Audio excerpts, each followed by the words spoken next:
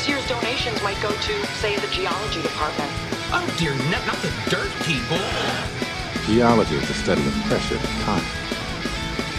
That's all it takes, really. Volcanic activity has turned the lake massive. Look, I'm just a geologist. I like rocks. I love rocks. Hello, everyone, and welcome to the Geology Flannelcast. My name is Steve. Hey there, everybody. I'm Chris. Hello. I'm Jesse. Jesse, from now on, I'm just going to your awkward pauses are just going to edit it out, all right? It's just going to be, hello, I'm Jesse. I can't do it anymore, all right? Every week. Well, he switched camera views now, too. Well, no, the thing, my camera it keeps disconnecting. I don't know what's going on. But yeah, I thought that sounded more human. Did I sound like a human? I am awesome. I am a human. Pinocchio said that when he was, I'm a real boy. Yeah. All right, everybody. Enough bantering. Welcome to the Geology Flannelcast, the premier geology podcast. Hope everyone's doing great today on this lovely early March evening. Yeah. We're doing good. Steve's recovering from COVID right now, but he's still a trooper and he's got the cough a little bit. Yep. He's good. He hasn't coughed once so far tonight. Yeah, we're hanging in there, doing well. We had honestly a super duper long pre-podcast little party conversation, almost argument with our Patreons about In-N-Out Burger. French fries. When you're way out west, as the BC Boys would say. So if you too want to become part of this conversation, you can become a Patreon and get behind the scenes and listen to us argue about super and really important real world stuff. Like French fries are very important. They're delicious. Yeah, exactly. So you can do that at patreon.com/geology flannelcast if you like us and you want to help out the podcast. Yeah, that'd be great. So Chris, what are we talking about today? Oh man, we got a couple topics today. So the first one, do you want to start off with the oil? Sure. All right, here we go. Good.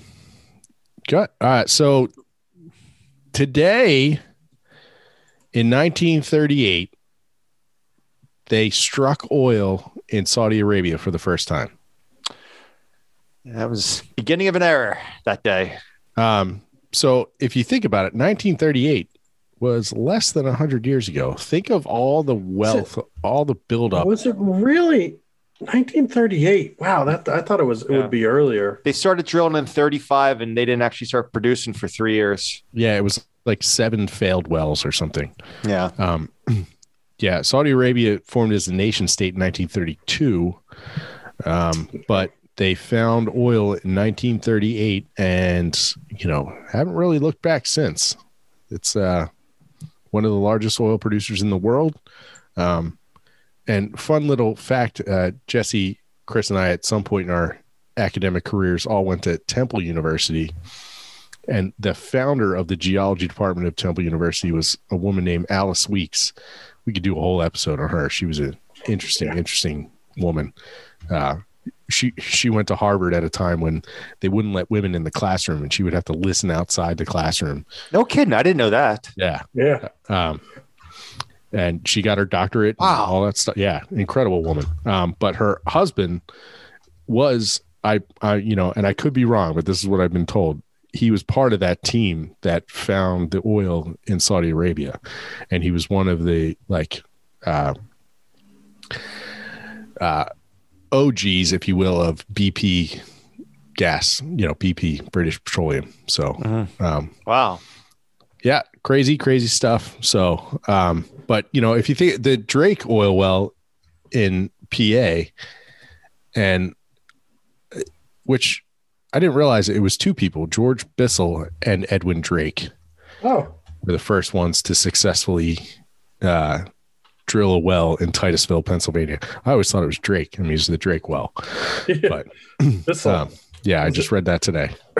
Now, is that Bissell related to like the steam cleaner? The steam like, but he was like, I got to get this oil out of my rug. Maybe that is. He came up with an oil. We could speculate. I just did some quick. Yeah. So you were going to say that was in 18. That was in 1859. So 79 years from when they discovered oil in U.S.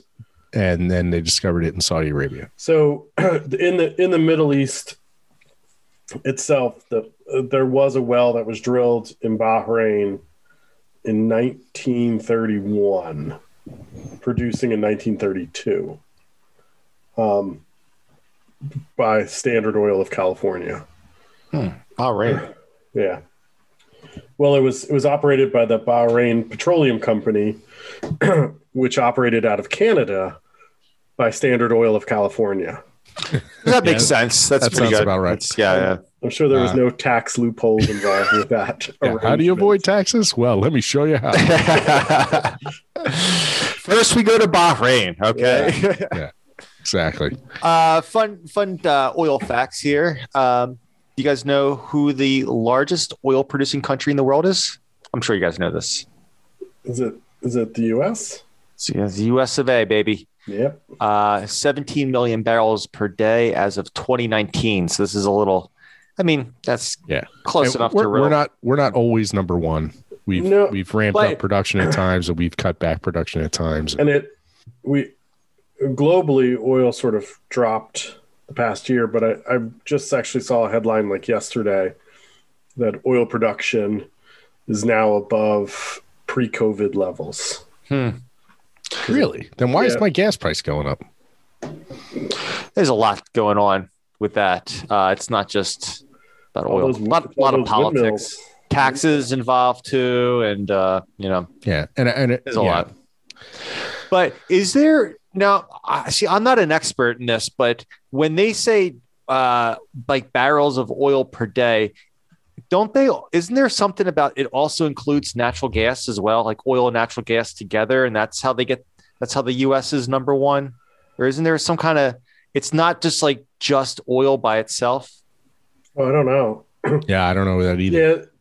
Yeah, and I guess, we talk about oil coming out of the ground versus what that oil gets used for in terms of being refined for gasoline or other fuels, or like 1% or it's some small margin goes to plastics.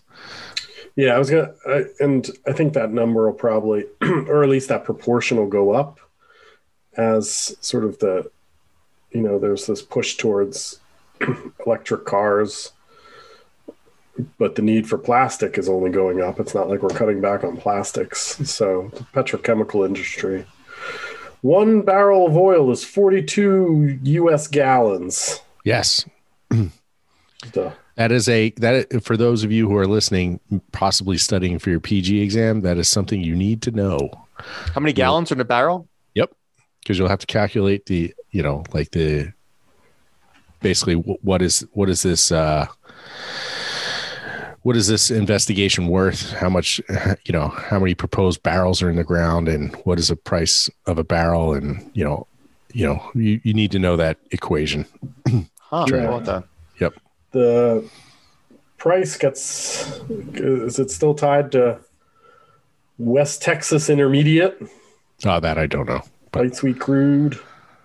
So, but yeah, interesting. And it was I think it was Standard Oil who came up with that 42 gallons, because they used to ship it in barrels of all different sizes. Each company would make their own size barrels. Huh. And then Standard Oil said, nope, this is the one we're using. They painted them blue, and that was it. Here's your standard barrel of oil. I always like to think of it as just they hit a gusher and there's oil shooting out, and they're like, grab something to catch all this black gold. It was whatever they had sitting around. And usually they don't like having the oil spill over the ground. A lot of people start getting pissed off when you start, having oil get all over the place. All right, here we go. Fun trivia. Let's see if we can get this. In 2019, about 69% of total U.S. crude oil production came from 5 U.S. states. So this is just obviously just the United States. What were those 5 states that made up 69% of U.S. oil? Texas. Okay, Texas is number one. California. No, that's not on this Oklahoma. list. I thought California was on there. Yeah, Oklahoma. Maybe this list. Yes, Oklahoma's on this list. Wyoming? Nah. The other ones are kind of, well, Colorado, North Dakota, New Mexico. But I thought California was one of the biggest producers. Maybe this list isn't right.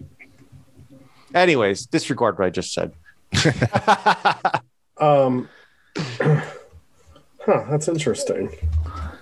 Yeah. But so I just thought that was interesting that I didn't realize how, I know 1938 was not that recent, but I would have thought Saudi Arabia found oil before then. But yeah. So from what is 1938 to now is what? 83 years, something like that. And it was almost that time between when the Drake oil was drilled and when Saudi Arabia. That was 79 years. Yeah, 79, yeah. So real fast, just about what I just said about that list being incorrect. It actually looks like that list was correct. Wow. So Texas, yeah. So here's another site I'm looking at. Texas was number one by far, and then North Dakota, then New Mexico, Oklahoma, Colorado, Alaska, and then California. So California was 1, 2, 3, 4, 5, 6, 7th place. Where's good old Pennsylvania fall on that list? Actually, 1, 2, 3, 4, 5, 6, 7, 8, 9, 10, 11, 12, 13, 14, 15, 16, 17th place. Really? 6,324 barrels. Oh, I'm sorry. Times that by 1,000. Yeah. But, I'm just surprised that we're 17th. I would have not put us that low. Yeah. But I guess most of our stuff is gas at this point. Yeah. Yeah. I mean, especially with the price of oil being so low. Yeah. It's tough to get out of these tight, deep rocks. So anyway, I thought that was an interesting little tidbit that I saw in the news today that Saudi Arabia and a little tie back to Temple University, our alma mater. Yeah, it was really cool. So, so real fast before we move on, I read a very interesting fact, and this is completely off topic, right? And I didn't even talk to you guys about that. Just going totally off script right now, but fun random geology fact that I read this week. All right. So I'm going to jump into earthquakes for a second. All right. And everyone knows about the old school Richter scale, right? So we don't, that's to measure the magnitude of an earthquake. It's a bit of it's the older, we don't use the Richter scale anymore. It's the moment magnitude scale. The moment magnitude scale. It's been kind of updated a bit, but so Charles Francis Richter was the gentleman's name who took he didn't take all the credit, but that's all the credit's been given to him for this. But there was actually to be called Chuck Richter. Yeah. So he's at Lamont Doherty at Columbia University. But did you know that there was somebody else that was on that scale that helped develop that scale? And this gentleman's name was Benno Gutenberg. I think he deserves some credit. He does have some credit. The Gutenberg discontinuity is named after him. Oh, yeah. But yeah, he should get more credit. So interesting story. The reason that he doesn't get that much credit with this is because he was Richter's like mentor at Lamont Doherty, and when they developed this Richter scale, Gutenberg, he's a little elderly. He had bad vision and bad hearing. And so whenever the press asked him to explain their work, he always said, talk to Richter, because he had problems communicating because of his, lack of vision and lack of hearing. So just over time, everybody gave Richter the credit for that, the Richter scale. Well, let's face it. How many times has an advisor stolen a grad student's idea and run with it? It's okay for it to go the other way around every once in a while. Yeah.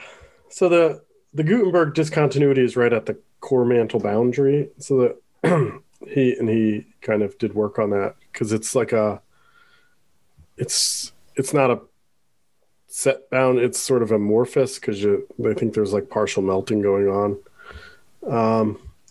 But yeah, he did. In looking at his life right here, he served in World War I as a meteorologist supporting gas warfare operations. maybe, oh, so maybe he didn't deserve the credit. Yeah, no, he's watching the weather patterns and saying, all right, don't gas them yet. The wind's going to come back at us, right? Just wait, hold it. Well, so even Richter will say that the majority of the data they used for, to develop that Richter scale actually came from Gutenberg. And so kind of a fun little fact. I was reading that last night. I was like, didn't know that. The more you know. There you go. That's interesting. Yeah. All right.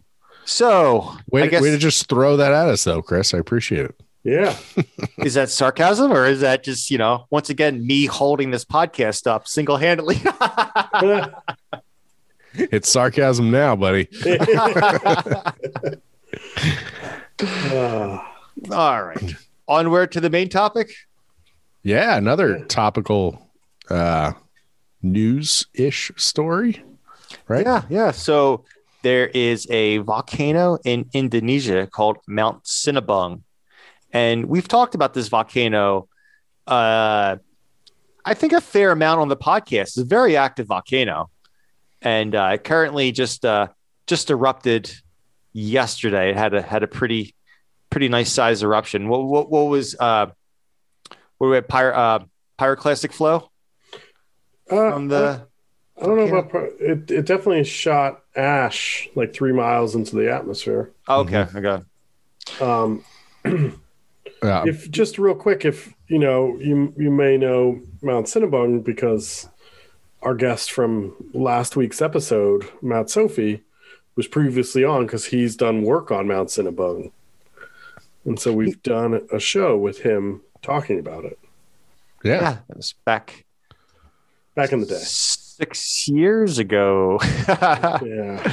Way back. So yeah, we figured we kind of for the episode we kind of talk a bit about Mount Sinabung, a little bit about Indonesian volcanoes and so Mount Sinabung is a pretty active volcano. It was dormant for a long time. But it basically kicked back on in 2010 and has pretty much been erupting fairly often since 2010. So about 11 years now. A couple times in 2013, a bunch of times in 2014, 2015, it took the year off. Yeah, well, and 2016, 17, 18, 19, 20, 21. So let's before we get into Mount Sinabung, I think we should talk just a little bit about the general tectonic setting of this part of Indonesia. So Mount Sinabung is on the island of Sumatra, right? And so, Indonesia by itself it has the most active volcanoes in the world. And I want to say off the top of my head, we can look this up right now, but I want to say it's like 300 active volcanoes right now. Does that sound about right? Yeah, probably. Yes, I believe so. You could have said any number.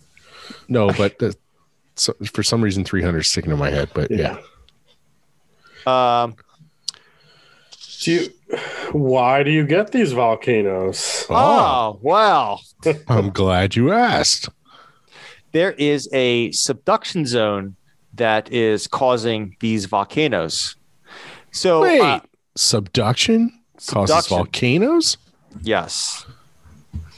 Is this the first time you're learning this? So it is. I should mention it's like a superly tectonic active area. That was not a good string of words. There. No, it's good. It was good.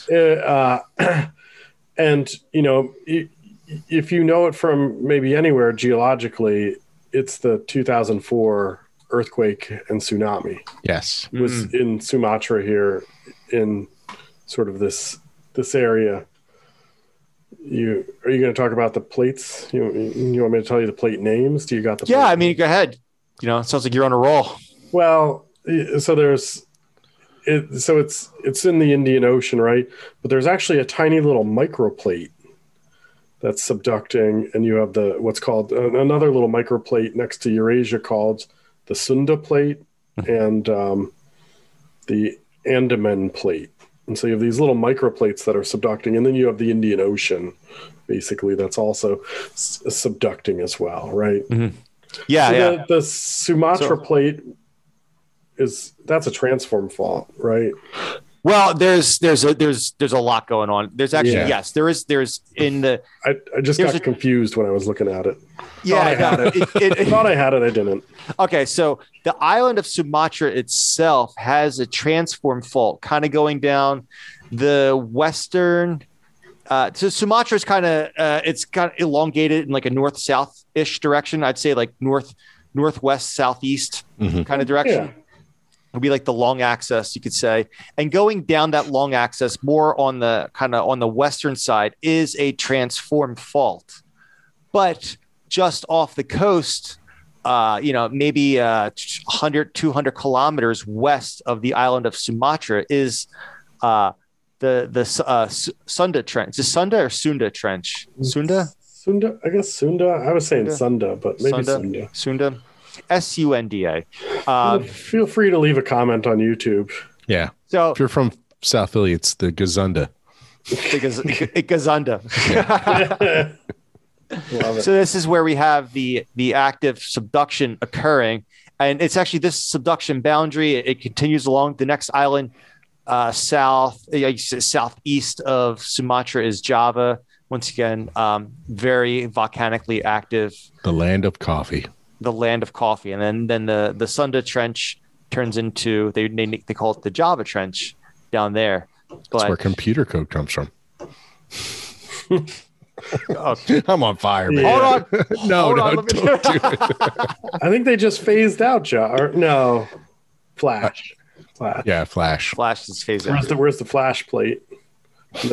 Nope. Sorry. Hold on. I got my cricket sounds back. Sorry. I'm not gonna. So back in the old school days of the Flannel Cast, it was what the platform we used to record the podcast was much easier to have sound effects. But now we do this off of Zoom, and it's a little trickier with the sound effects. I did find a way to do the cricket sound effects, which if you listen to the early days, we use fairly often. But I haven't used it in several years. What's this we stuff? You used it. You're right. Why am I giving you guys credit? I did it. Yeah. Chris never had a bad joke. Never. All right. So what are we talking about here? We're talking about the subduction underneath Sumatra, and that is causing all these volcanoes that we see along the western margin of Sumatra.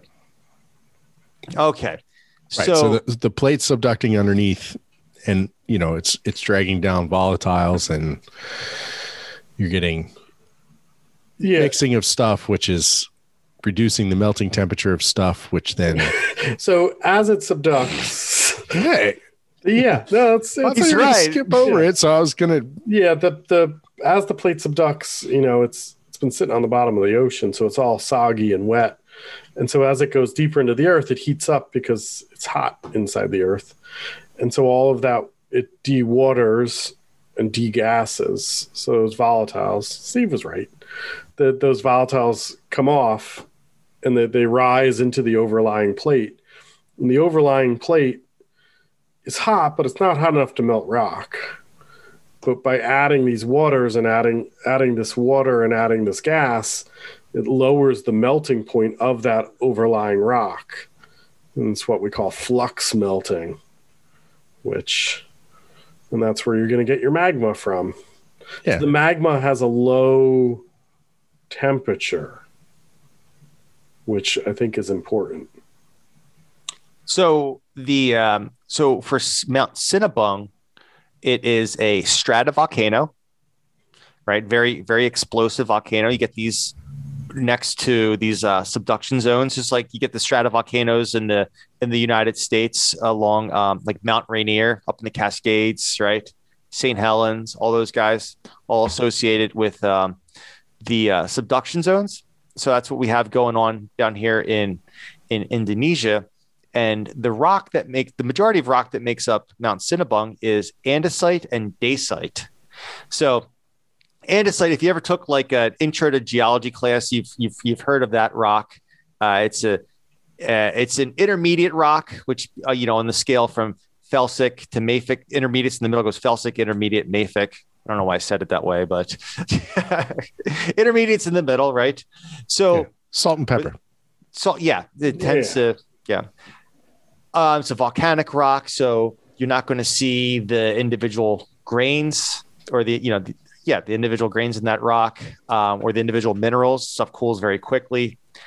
And so if you never heard of the rock dacite, that's another type of volcanic rock as well. And that's kind of in the middle between andesite and rhyolite. So in case if you don't know anything about the different types of rocks, especially like igneous rocks, rhyolite's considered a felsic rock. It has a lot of quartz in it, not that much. We call it ferromagnesian minerals, iron and magnesium, right?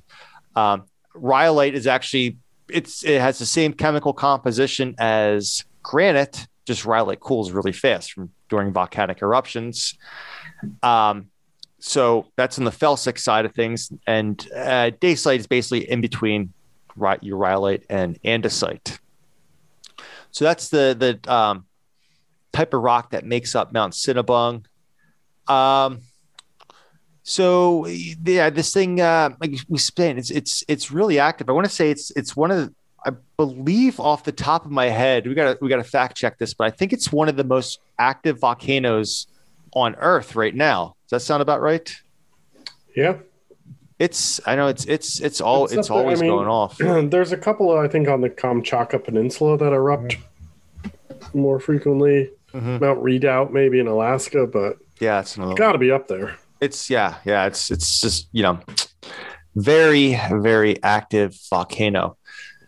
So some of the other things that we can kind of talk about with Indonesia or the Lake Toba supervolcano. So Sinabung is not too far away from this the supervolcano. It's actually like 40 kilometers away, about 25 miles or so. All right, Chris, what makes a supervolcano super? Ooh, good question. It's I should say the Lake Toba supervolcano is actually a caldera. All right. Right. And so what happens is the volcanic eruption occurs and it empties out the magma chamber below it, and the whole thing just kind of collapses in. And you see these really, really big lakes that kind of just fill in that caldera, that collapsed area. So because it was such a huge eruption, like it just like it's a pretty super eruption. It basically instead of like you see Mount St. Helens and like kind of half the mountain went away, a caldera eruption like essentially just totally explodes and then it kills the mountain basically. And then exactly like Chris, the mountain's gone. Now you're just left with like a crater and it fills in. Yeah. So this Yellowstone is an example. Yeah, Yellowstone. Yellowstone is really interesting because geologists didn't realize the size of the caldera until they started doing. So they started doing like LiDAR surveys of the area because it was such a big caldera that you just couldn't see it from the ground. You actually needed like satellite, remote sensing data to actually see that caldera that's associated with Yellowstone. Yeah, Yellowstone. It's packed a punch back in the day.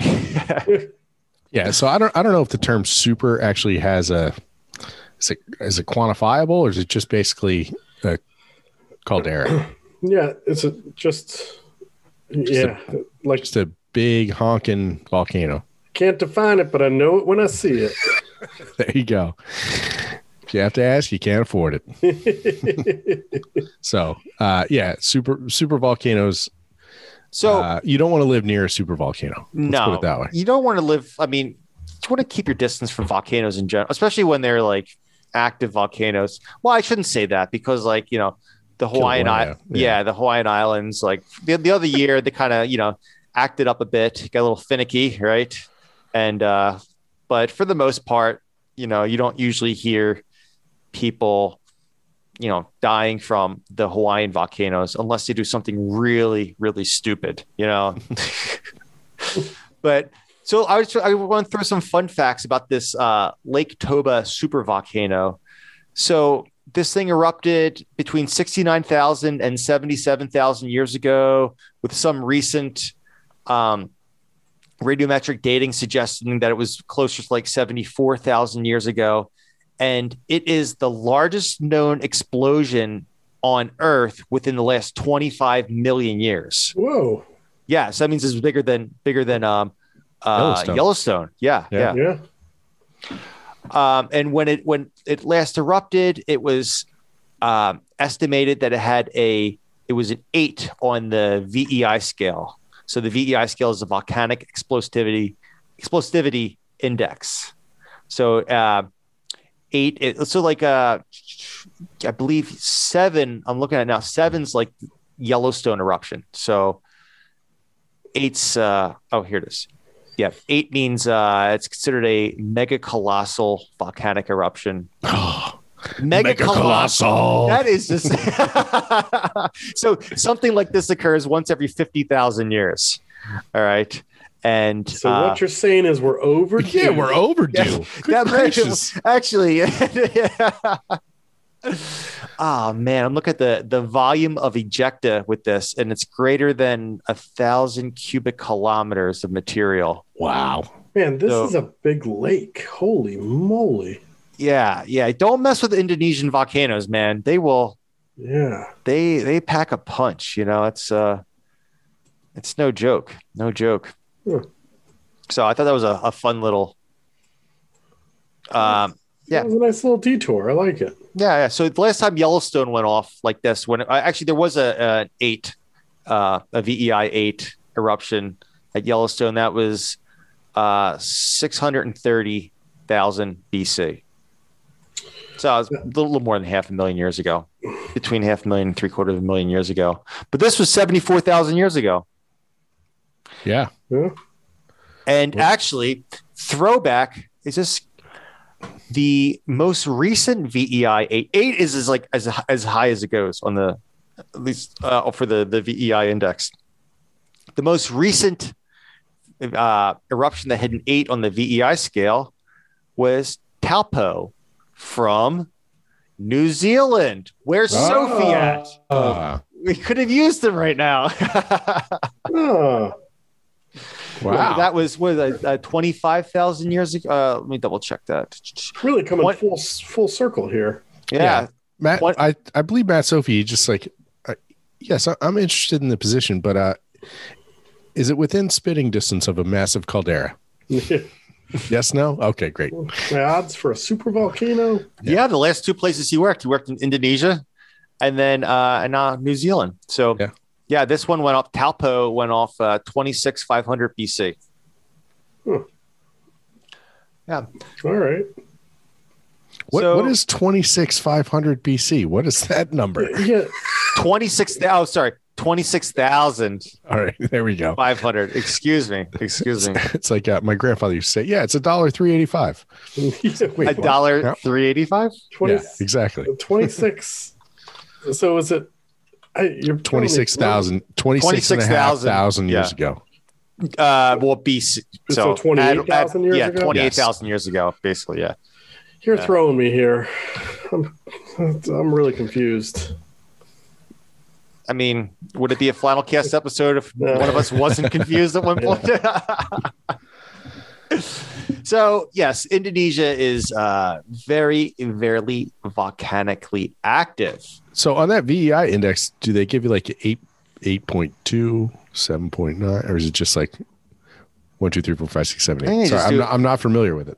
Yeah, no, I think it's just I've just seen it as just whole numbers, and it's kind of just a kind of a describer more than anything else of just just how big. Yeah. How messed up are we going to be? Kind of what you can compare the volcanic eruption to. Yeah. So they have, like basically on the VEI scale, they have like famous, like well-known volcanic eruptions.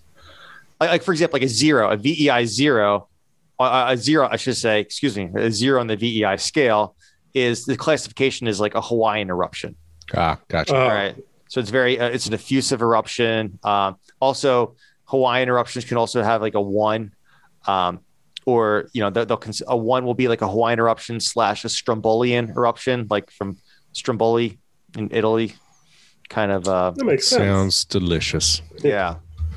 What was the VEI say of Mount St. Helens? Do you know? I was just going to say that. I think it was 5. Okay. 5. The 1980 eruption was 5.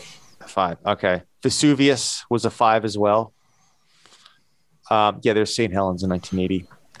So yeah, it's just kind of from my understanding, it's just kind of just give an example. Now, can we circle back real quick? You said andesite is aphonetic, but can't andesite be aphonetic or porphyritic? Can't you get crystals in andesite? Isn't that kind of what makes it the salt and pepper a little bit? Am I wrong? Yeah, I mean andesite. I mean, usually it's aphonetic. I mean, you can get the porphyritic texture where you see like the larger grains inside, like more like a matrix of microscopic, or more like a homogeneous kind of rock. But it's sticking in my head. I'm like, that doesn't sound right. Is that right?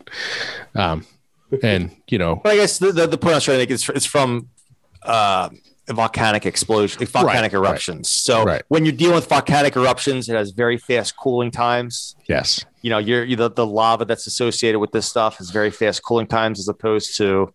But I wonder if it's yeah. All right. I'm not even gonna wonder out loud because I'm just gonna make myself sound like an idiot. The porphyritic texture is more about just kind of you get these kind of like these like chemical reactions where some like you like in andesite you'll get like hornblende grains growing much fast faster and larger due to just the chemistry of the whole situation of the lava you're dealing with. Is that right? Yeah. I always thought it was just 2-stage cooling. That's what I was going to say, and I didn't want to sound like an idiot. There's something about water. I'll jump in any day. I'm pretty sure off the top of my head, there's something that water gets in there. That makes the really big crystals in pegmatites, right? Yes. But again, don't trust me on igneous metrology. So there was a friend of ours from the show. His name was Dr. George Meyer, and he did his PhD at Yale University.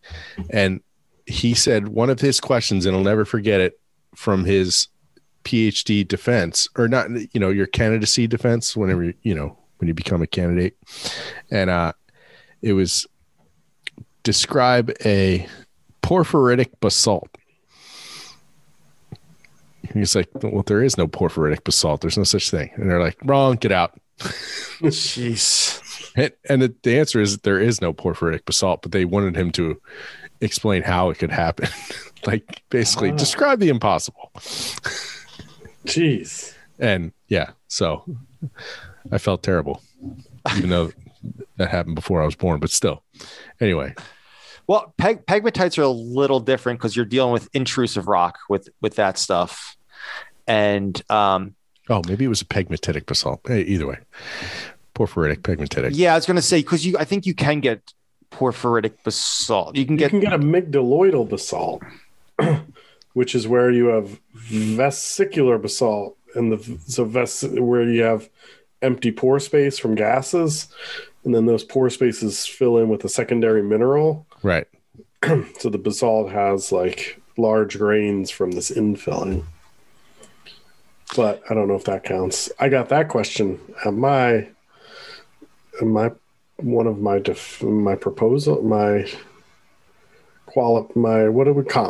comprehensive exams. For your master's or your PhD? My master's, yeah. Dr. Meyer handed me an amygdaloidal basalt. That's why I know it. Yeah. Good times. So, the other thing that we can talk about with Indonesia, we're on this topic of tectonics with Indonesia, and Jesse kind of hinted, or he mentioned this like within the first couple of minutes of the podcast. I did. Was the Boxing Day tsunami. Oh, yes. I did. So this area is very, very tectonically active. Like Jesse said, there's a lot of, a lot of these island arc systems, or the whole thing's like a giant island arc system, the whole country of Indonesia. And there's a lot of tectonic plates there that are just kind of grinding up and slamming into each other. And when that happens, you get lots of earthquakes. So, we didn't even mention this. It's like one of the most obvious things. Indonesia is located on the Ring of Fire, right? Mm-hmm. And so the Ring of Fire is the whole perimeter of the Pacific Ocean, basically, in a nutshell. And this is where you get the majority of your volcanic activity, hence the Ring of Fire name, and also lots and lots of earthquakes. So usually earthquakes and volcanoes kind of go hand in hand. They're related. So back in 2004 on Boxing Day, which is the Canadian holiday of December 26th. St. Stephen's Feast Day. It's also a UK holiday too, right? Boxing Day's UK? I think so. Oh. It's the day the help at the manor house would get presents from the lord and lady of the house. They would get their boxes, their gifts, because they were working all Christmas Day. And so the day after was when they would get their gifts. No kidding. Haven't you ever seen Downton Abbey? Come on. I'd never watched Downton Abbey. Oh, you're missing. All of my knowledge of British aristocracy comes from Downton Abbey.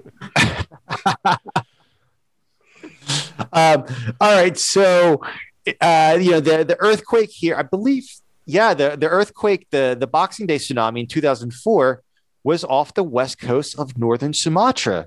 And so it hit they figured the earthquake was about between 9.1 and 9.3 magnitude earthquake.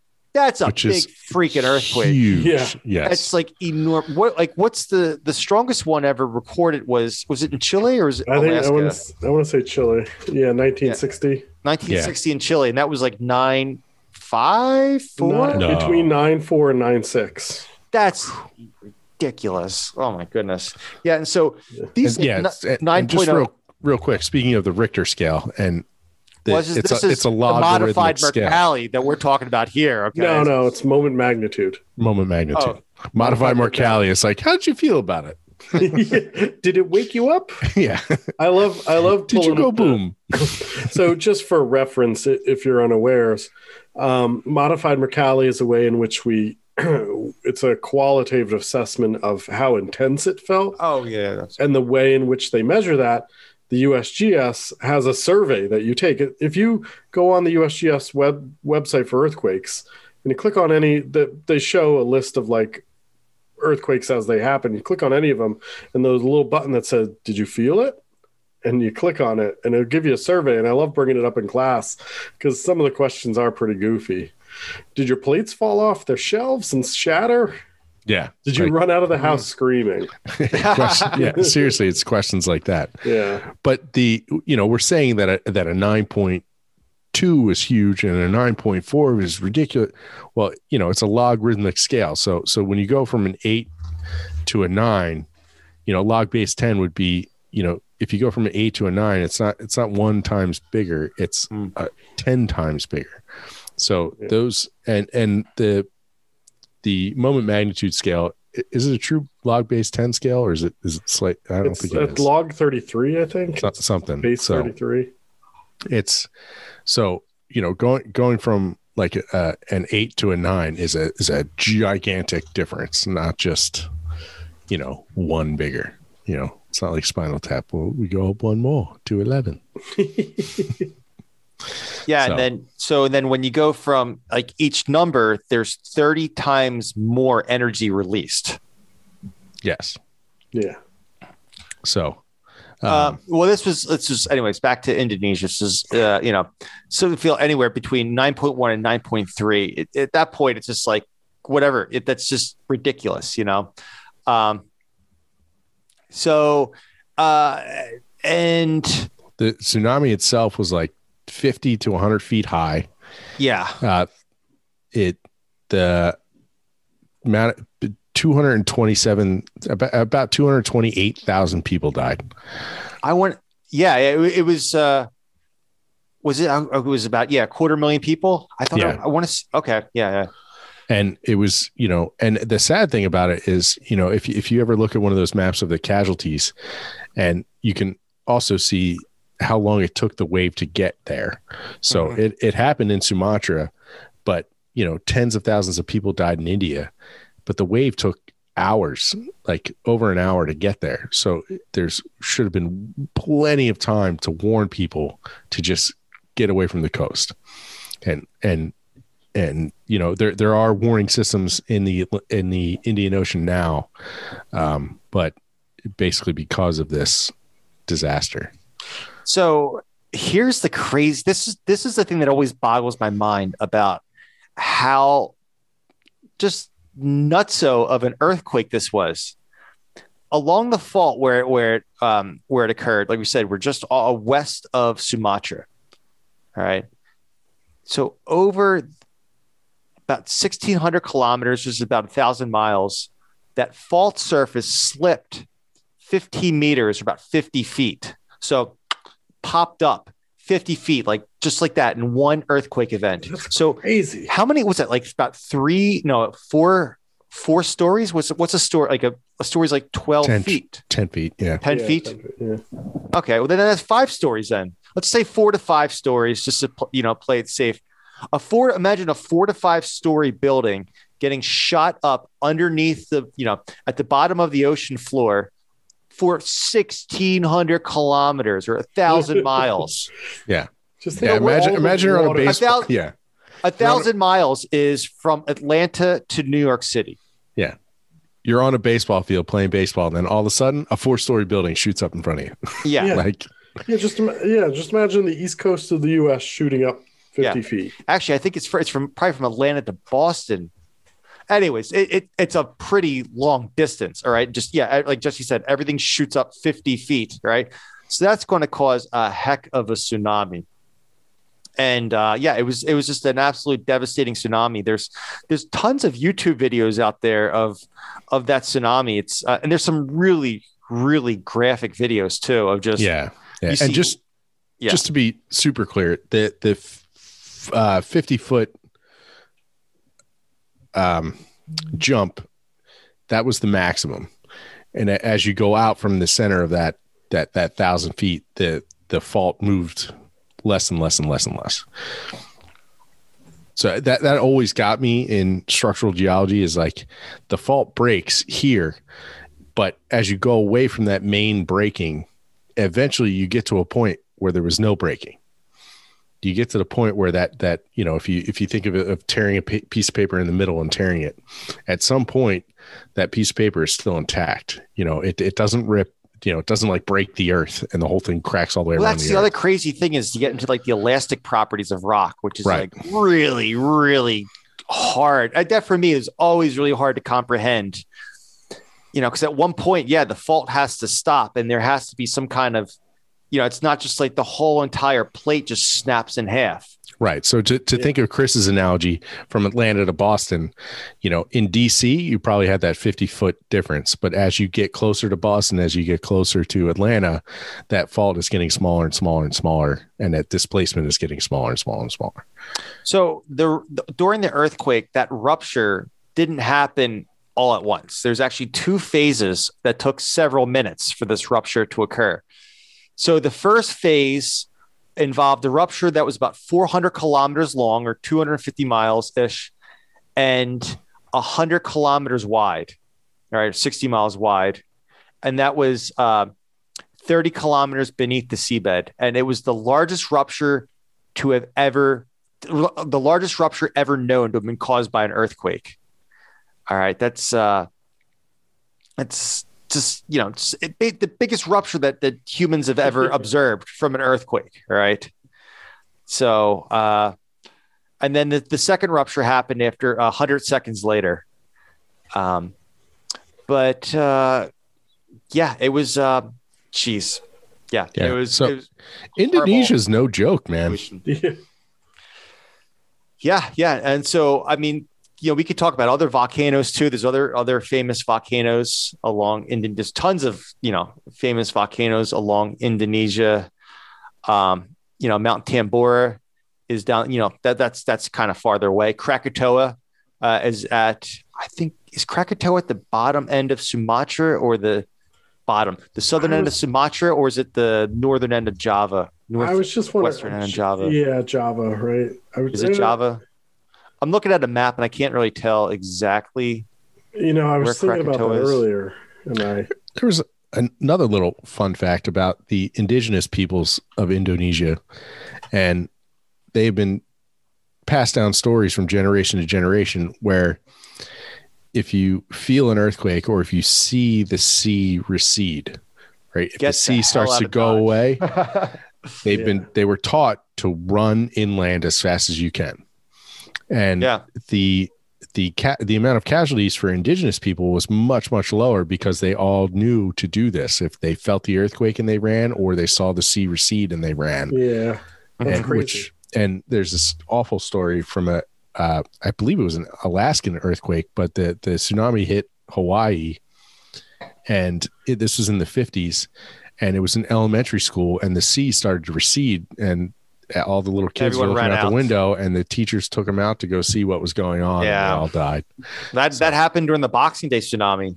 Like you see it on the YouTube clips, the videos. Yeah, people just start like, oh, look what happened to the ocean. They all just kind of start running out there, and it's just like, oh no, because you see fish flopping. Yeah, Krakatoa is literally between Sumatra and Java. Yeah, I saw it on the Sundra Strait. Yeah, it's right in the middle. So Krakatoa, that's the one where the ship people went mad, right? Oh yeah, I was just going to tell that story. Yeah. So what? I think we talked about that in a previous podcast, I believe. Well, it was a video that we were trying to do that never. Oh, that's right. Never that's what came it was. To fruition. Oh, we should find that gem. So Krakatoa is pretty wild. It was at the time it was the loudest sound when that volcano went off. It created the loudest sound ever recorded by that humanity's ever recorded. It was heard in London. Yeah, it was like crazy. From Indonesia to London. Yeah. It's halfway around the planet. It's ridiculous. When did that go off? 1883? 80, yeah. I want to say 83. That sounds right. So there was an English ship in the area. I think that 1883, yeah. There was an English ship in the area, I believe, like 200-ish miles away. Does that sound about right? I don't remember exactly how far. It was far. I don't know the story, so I'm on the no, I think it was close enough where they could see the ash plume and stuff, and they heard the noise. Well, yeah, and what happened was the shockwave hit them, and it ruptured their eardrums, the crew's eardrums on the ship, and like basically all their ears started bleeding, and they all went deaf. Oh my gosh. So, but there's also like a captain's log where like most of the ship thought the world was ending and like started erupting into chaos, and like some people were just jumping overboard, other people's were, I don't know. It was a pretty crazy account.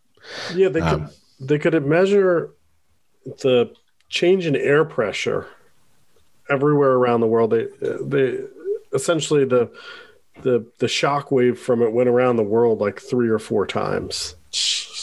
Wow. And they could measure it all over Europe.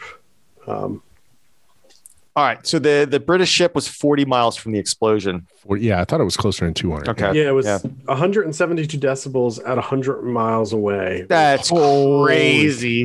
172 decibels is like being on the tarmac when a jet takes off. Yeah, it says it's louder than a jet engine. Yeah. Yeah, 18 hours after the eruption, weather stations picked up the air pressure change in New York and Washington, D.C. Wow. Yeah, that's don't mess with Mother Nature, man. That's just you can't compete. There's like some crazy forces. And Indonesia, it's beautiful. I don't think I want to live there. Too many volcanoes. What would you? Okay, here fun. Okay, flannel casters. What would you be more scared of, the volcanoes or the earthquakes? Earthquake. I think I think the tsunamis. To tell you the truth. Well, yeah. Well, you can't throw in a third option after you ask the question, Chris. Yeah, that's okay. I'm thinking on the fly here. The old bait and switch. But I mean, at least I feel like volcanoes do give you some warning. Yes, I agree. Mm-hmm. Mm-hmm. Earthquakes. They're sneaky. They'll sneak right up on you. Yep. And then the scariest thing with that tsunami. So just imagine, right? The Boxing Day tsunami. All right. You survive a 9.2 earthquake ish. All right. So, I think a lot of Indonesia does not have they don't have the building codes that like California or the United States has, or like countries like Chile have, or Japan has been engineering for it for centuries. Yeah. Okay. So you're in a building and you survive this like horrendous 9 whatever earthquake. Okay. So as long as the debris didn't hit you on the head or pin you down or something like that, you have that whole thing to deal with. All right. So you get out of that thing alive. All right. And I'm sure you're shocked. You're horrified and you're probably, you're not thinking straight. And you don't know what the heck just happened. And then the wave comes. Yeah. And it's not just a wave. It's more of a surge of water. It comes and it doesn't stop. All right. And so now you got to deal with this water coming in. And it's not just the water. It's all the crap that water brings in, all of the debris. It's pulling cars with it. It's destroying buildings. You have, just construction debris that if you get in the water, that construction or whatever debris is in the water, that can pin you down and drown you. And then if you survive everything else, then that water eventually washes back out into the ocean. Yeah, they have what are called run-up maps, and it shows you how far the tsunami actually went. And then once that water gets there, all that water is now uphill. So that water wants to come all the way back down. And the tsunami, when you drop a pebble in a pond, there's not just one wave. It's several waves, and the first wave might not even be the biggest wave. So the one thing about tsunamis, it's not this cresting wave, this beautiful cresting wave that comes. I think there was a scene in the movie San Andreas. Spoiler alert, but San Andreas is like one of the worst movies ever made, right? How dare you badmouth the Rock? But it was like a train wreck. I couldn't stop watching it because I was so infuriated by just the blatant lack of care for non-scientific information. When that wave comes cresting over the Golden Gate Bridge, and it was just like, that's not how it happens. Loved it. I loved the Rock going up it on a boat. Yeah, man. Great. But then the other thing was the tsunami hit San Francisco. Now I haven't seen this movie in many years, so from what I remember was the water stayed in San Francisco and it never receded. And I remember The Rock he was driving his boat around like the streets of San Francisco. It's like, no, the water recedes. I don't know how long I don't know off the top of my head how long. No. That movie's totally scientifically accurate. Okay. Yeah. San Francisco just sunk. There was subsidence from the water, the weight of the water. Don't try and no, you are right, Chris. Glory or his valor here. Yeah. Plus, not to mention the fact that San Andreas is a strike slip fault, which would not really produce a tsunami. That's a good point. I never thought of that. Yeah, that's the main point. And it only goes even the strike slip fault only goes underwater, like through the bay. It doesn't even. It's on land for most of it. Yeah, the thing that causes the tsunamis is when the ocean floor kind of just juts up. Like we said, for the Boxing Day tsunami, the parts of the ocean floor shot up 50 feet. All right. Right. And so what happens is that directly above on the surface of the water, it creates this bulge or this dome of water. And then all that dome then rushes out in, all directions away. It wants to go to equilibrium again. Yeah. And so the tsunami wave in deep water is going at like 700-ish miles an hour. It's pretty much hauling ass in the deep ocean. And it's not very tall. It's only like, I believe off the top of my head, it's only like just a couple feet, like 3 feet or so. like the safest place to be when a tsunami hits is out in the middle of the ocean. Yeah, You'll be fine. You'll be fine. The surge doesn't begin until it gets closer and closer to land.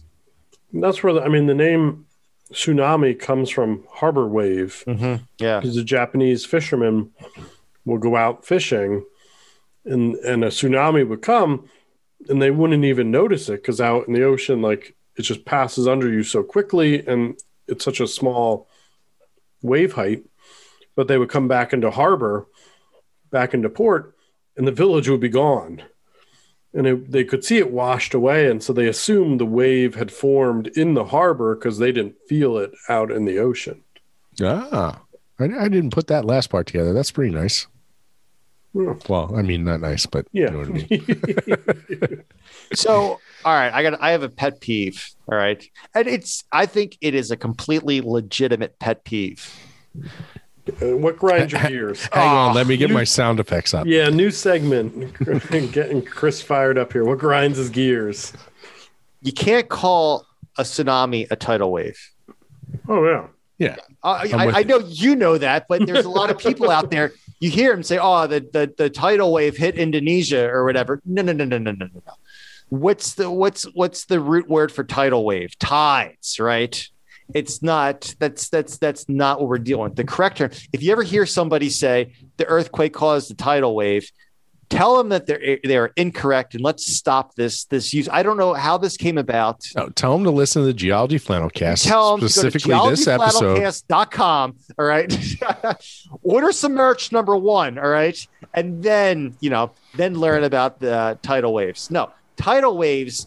We do get areas where you do get legitimate tidal waves, like up in the Bay of Fundy has the largest tidal range on Earth, like 16 meters or something like that. It's crazy, but you actually see what they call the tidal bore, or it can be considered like the tidal wave coming in.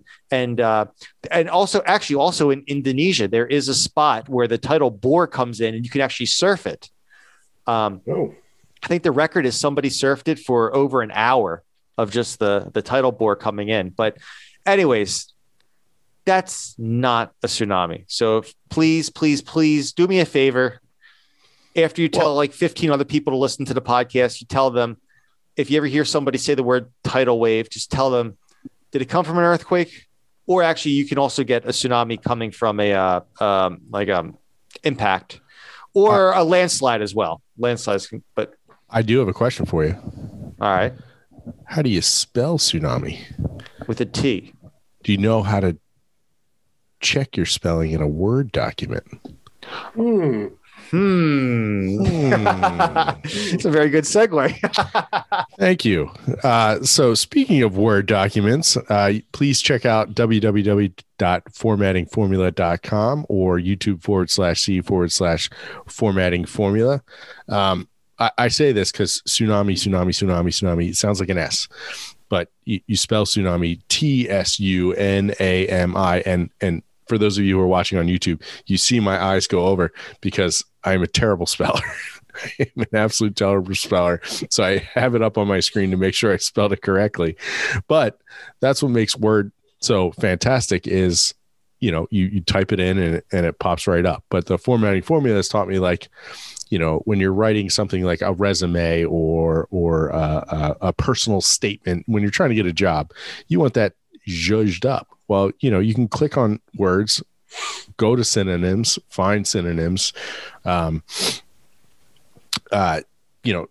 formatting formula has taught me so very, very much. Excuse me. I feel like I'm going to sneeze and I apologize for that.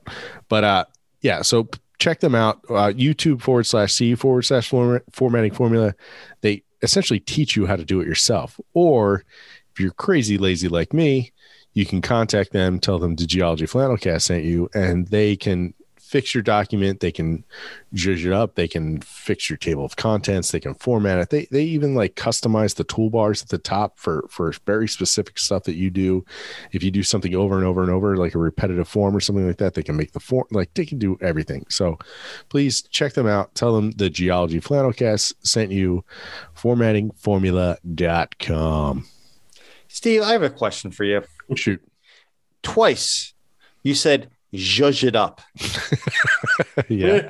If you don't know what that means, Type it in Word and hit synonym. I don't think that you can find that in Word though. I mean, I've used context clues to to figure out what exactly you mean there, but all right, drop us a line and send us an email at Geology Flannelcast. Do you know what zhuzh means? Yes or no? If I were to say zhuzh it up. Yeah, how would you spell that? I just got done. We just did a whole commercial about how I can't spell. Now you're asking me to spell something? If you were to put it in Word and have Word check, here we go. J-U-S-G-U, I don't know. Zhuzh. It sounds like it's French. Yeah. Here we go. I'm not even doing this. Why am I doing this? I can hear all of us typing right now. Did you find the spelling? It's insane. No, spell it. What letter do you think it starts with? I started with G and no. I started with D? Z. Z-H-U-Z-H.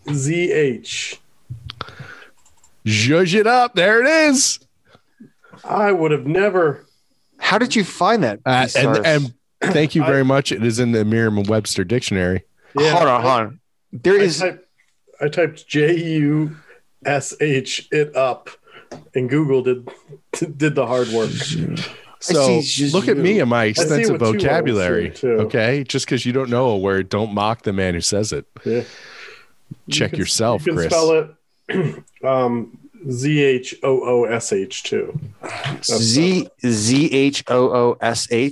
Zhush. Yeah. Zhush. But zhush is Z-H-U-Z-H. Z-H-U-Z-H? Yes. Or you can spell it. This is blowing my mind. T-S-Z-U-J.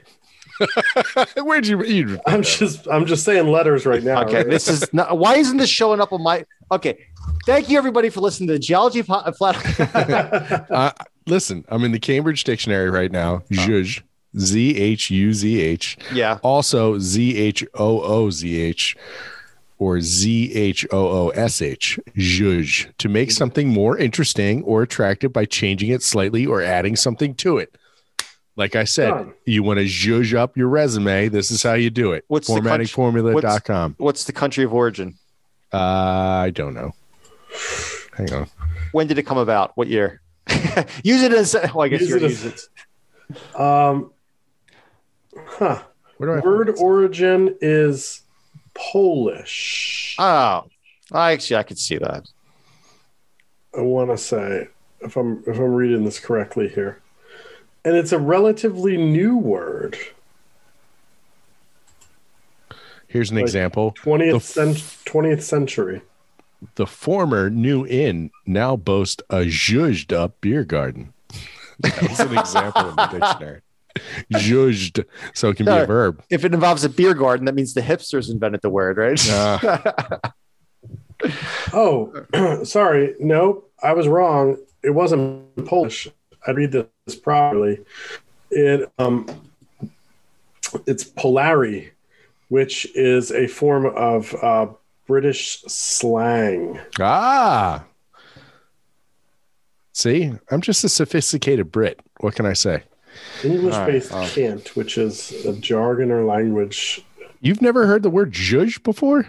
No, I've never heard that before. Really? I've never heard that before. You don't run it. You don't run in the right circles, I guess. I guess. Yeah. You man, need to zhuzh up your vocabulary. So back to this. Okay. Now that nobody's listening now at this point in the podcast, back to this Cinnabung volcano, man. Jesse, I'm looking at that Twitter link. I just retweeted it on our Twitter account. Cool. The CBS News thing you sent of Cinnabung. It's pretty impressive. A big freaking ash cloud, man. Yeah. Like, sheesh, oh, meese. So if you're ever in an area where there is, you see this a lot, areas like proximal to the volcano erupting, it almost looks like when that ash falls to the ground, it looks like snow. So it's not snow, it's ash. And the main difference is snow is just frozen water. All right. Ash is microscopic glass. All right. So the point I'm trying to make is you don't want to be breathing that garbage in. Okay. Because what happens is that microscopic glass gets in your lungs, and then it just acts like small microscopic razor blades. All right. And it's really not good for your lungs. It clogs up cars. Like cars can't run once they get inundated with that ash. Airplanes, helicopters. Airplanes. Yeah. My favorite story about this was when Mount Redoubt erupted in 1989. The commercial airliner? Yeah, the airliner that flew through the ash cloud. And it basically chewed up the engines, and both engines went out.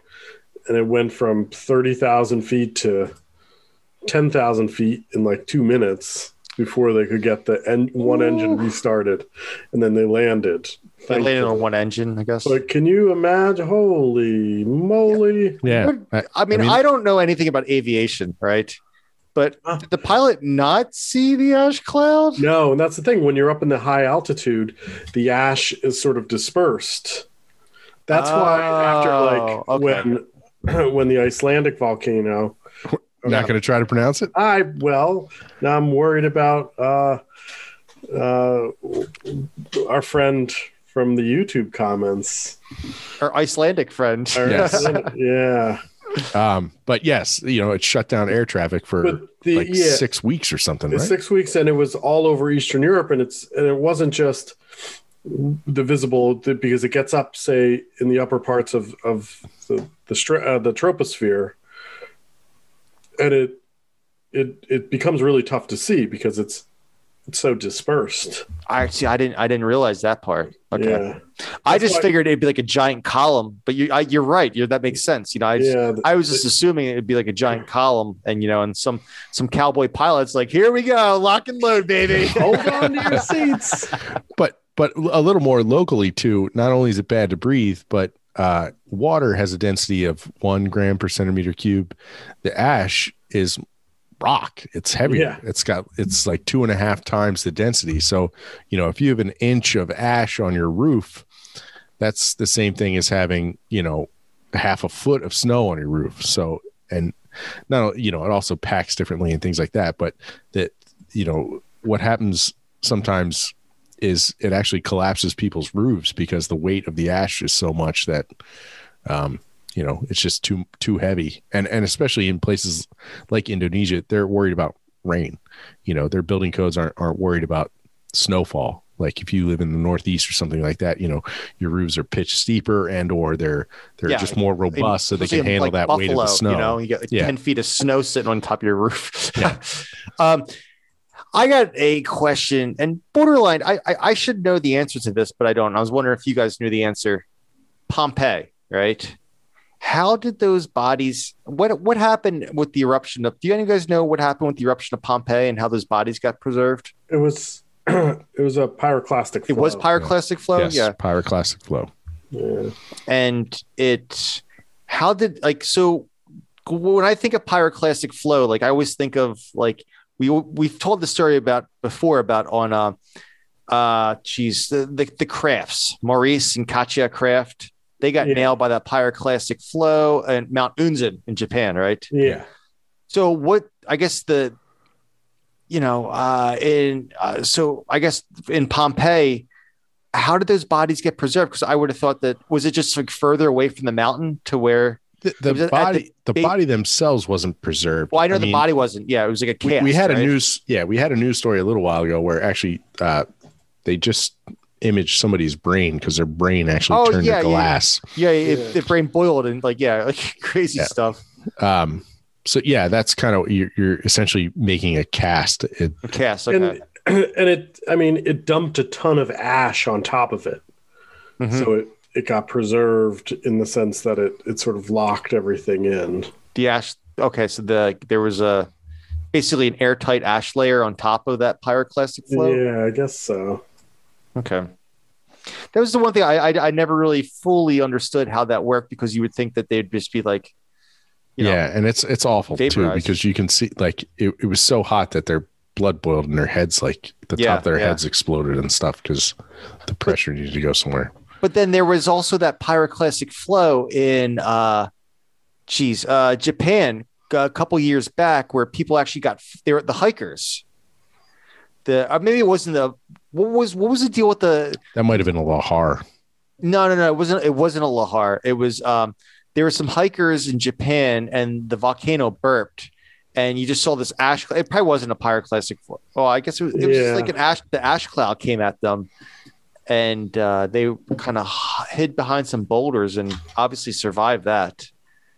But yeah, because pyroclastic flows are like 1,000 degrees. Yeah. Nui Ardent, glowing cloud. It's really, really hot stuff. So, I think it was just a little ash burp. Yeah, that makes more sense. Yeah. If you listen real close, the mountain says, "Pardon me." Where's that cricket sound? Hold on. No. Anyway, so, Indonesia, not a good place to live. Well, you can't say that, but it just has its natural disasters. You could say California, not a good place to live. I would say that too. Although some of our patrons might be angry with us. We were having a discussion about In-N-Out Burger earlier. So, no, I do feel slightly spoiled in that, tectonically speaking, I'm in a pretty inert position on the planet. But well, I forget if I've told the story on the podcast before, but back in 2011 there was an earthquake in Virginia, and 5.8.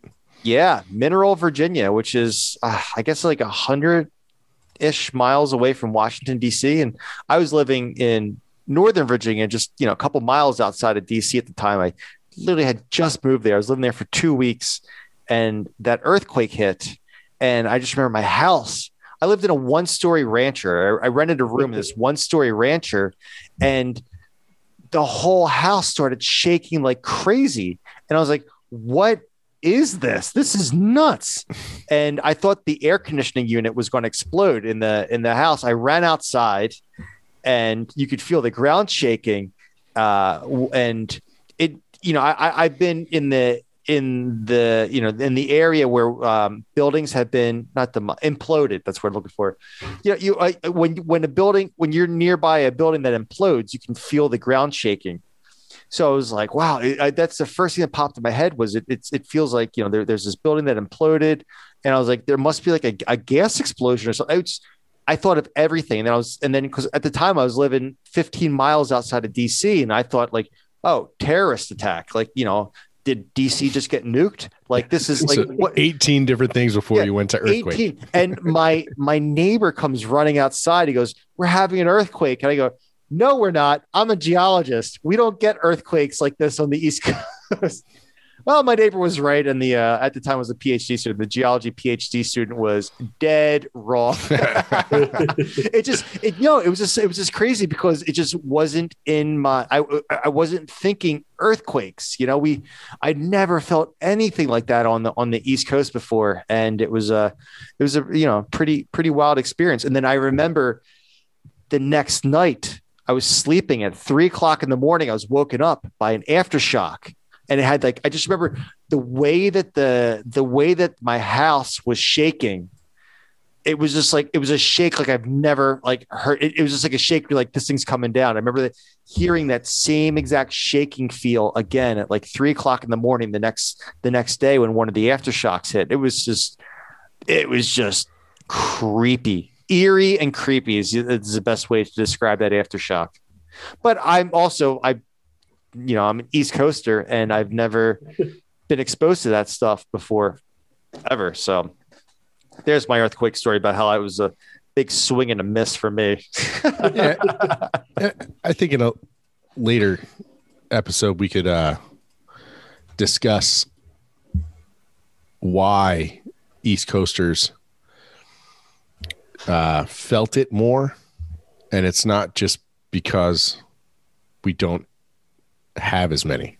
Well, it's more crystal and rock associated with the Appalachian, the Piedmont of the Appalachians. It was just able to kind of move out more. Yeah, it's like dinging a bell. Yeah. So does that ruin your idea for a podcast in the future? I guess so. It'd be a very short podcast. I was going to go into it a little bit more, you stinker, but because I don't think we've done one exclusively on earthquakes, have we? We had to have covered earthquakes. If not, this podcast pretty much covers. Well, that's true. It does. Well, there's a lot more to go into with earthquakes than this. Yeah. So it's from what I'm recollecting, I don't think we did one specifically on earthquakes. No kidding. I think we should in the future, but oh my god, it's absolutely we should. No, that's a lie. I totally lying. We did one. We did one about specific earthquakes in with Kelly Blake out in California. Mm-hmm. Okay. So we did cover some of the basics then, but maybe not a whole. Yeah. So I apologize. We did do one with Kelly. We should. Yeah, we should. I don't know how to. Wow, that one kind of slipped through the cracks. Yeah. Yeah, and one of our news stories was earthquake tracking the Fermi paradox and the Drake equation. So that may have been that was a pretty heavy episode. That was a little more recent. That was in the last couple months we did that one. That was September. So 4 months ago. Yeah, September. Yeah, the Kelly Blake one was back in May, so a little less than a year ago. Yeah. Kelly tweeted at us that she was upset that she's tied with Matt Sophie. Kelly's she's a little firecracker. I love her. Listen, you don't want to upset the captain. No, you don't. Oh man, I bet you she's just sitting there. What was that website? She goes, Perez Hilton. She loved checking up on Perez Hilton every morning. I come in back when Kelly and I. Well, I was. Let's not badmouth one of our featured guests. I'm not bad mouthing her. I just one of my fondest memories of Kelly is every morning. Not every morning, but I always catch her. That was like her guilty pleasure was looking at Perez Hilton. There's nothing wrong with that, No, I remember when she was in grad school. That girl worked hard. Very hard worker. I'll give her some Perez Hilton time. All right. Any final words on Mount Cinnabung and Indonesia in general? We covered more than just Mount Cinnabung, I feel. Yeah, yeah. Oh, you know what I wanted to talk about? I'm excited to hear this. Yeah. M&Ms. Am I right? What's the deal with M&Ms? Yeah. No. So the island arc systems, I've been reading about this a fair amount. The island arc systems of Indonesia is kind of comparable, I think, to what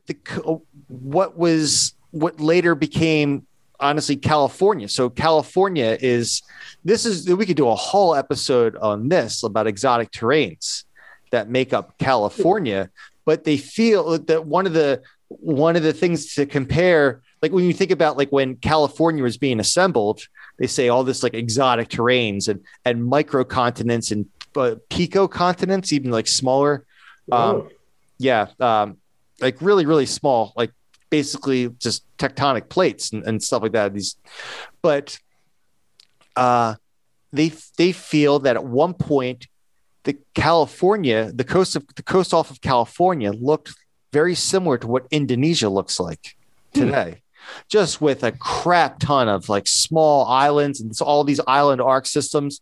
And that's California eventually, was just kind of assembled with all these exotic terrains that just plastered onto North America and got sutured on, and that's California. And I always wonder if maybe just as an East Coaster, we talk about the tectonic orogeny, or the first, you could say like the first mountain building event of the Appalachians. Throwback to episode 2 of the podcast, right? Talk about volcanics off the coast of Laurentia, which later became North America, but the old school name for North America before it was North America. But I kind of often wondered, maybe it was like you see these diagrams like with like one single like island arc system slamming into North America. But I often kind of wondered like, maybe it was a little more like Indonesia, or, something like that with like, just lots and lots of islands out there. But thought experiment, Yeah, could be. But anyway, so just wanted to kind of throw that out there too. Eventually, if you want to talk about where all this exotic terrain came from, from making up California, think of like Indonesia. And that's, it's all this stuff from these island arc systems. You're making, essentially, new continent or, continental crust kind of with, from the volcanic activity. And then eventually that stuff slams into continents and you get continental accretion. Huh. I like it. I'm in. Why not? I'm sold. All right. Cool. Yeah. Cool. All right. So, I'd say we should wrap it up at that point. Thanks everyone for listening to this episode 84 of the Geology Flannelcast. Guys, we're going to have to start talking about episode 100 pretty soon. And that's going to be a humdinger. We shouldn't hold anything. We shouldn't hold anything back for episode 100. Can't hold anything back now, Cotton. We really need to make it count. I mean, episode 100, that's just 15 weeks away. So, anyways, crickets chirping right there. No, by then maybe it'll be safe to travel and we could be in person or something. Man, if we could do an in-person episode for it's in the summertime. So episode 100, yeah. All vaccinated up. Yeah. I did it the old-fashioned way.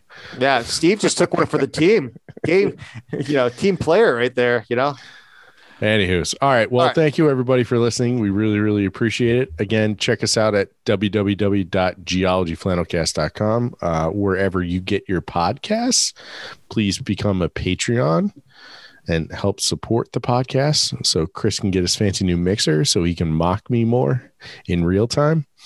So on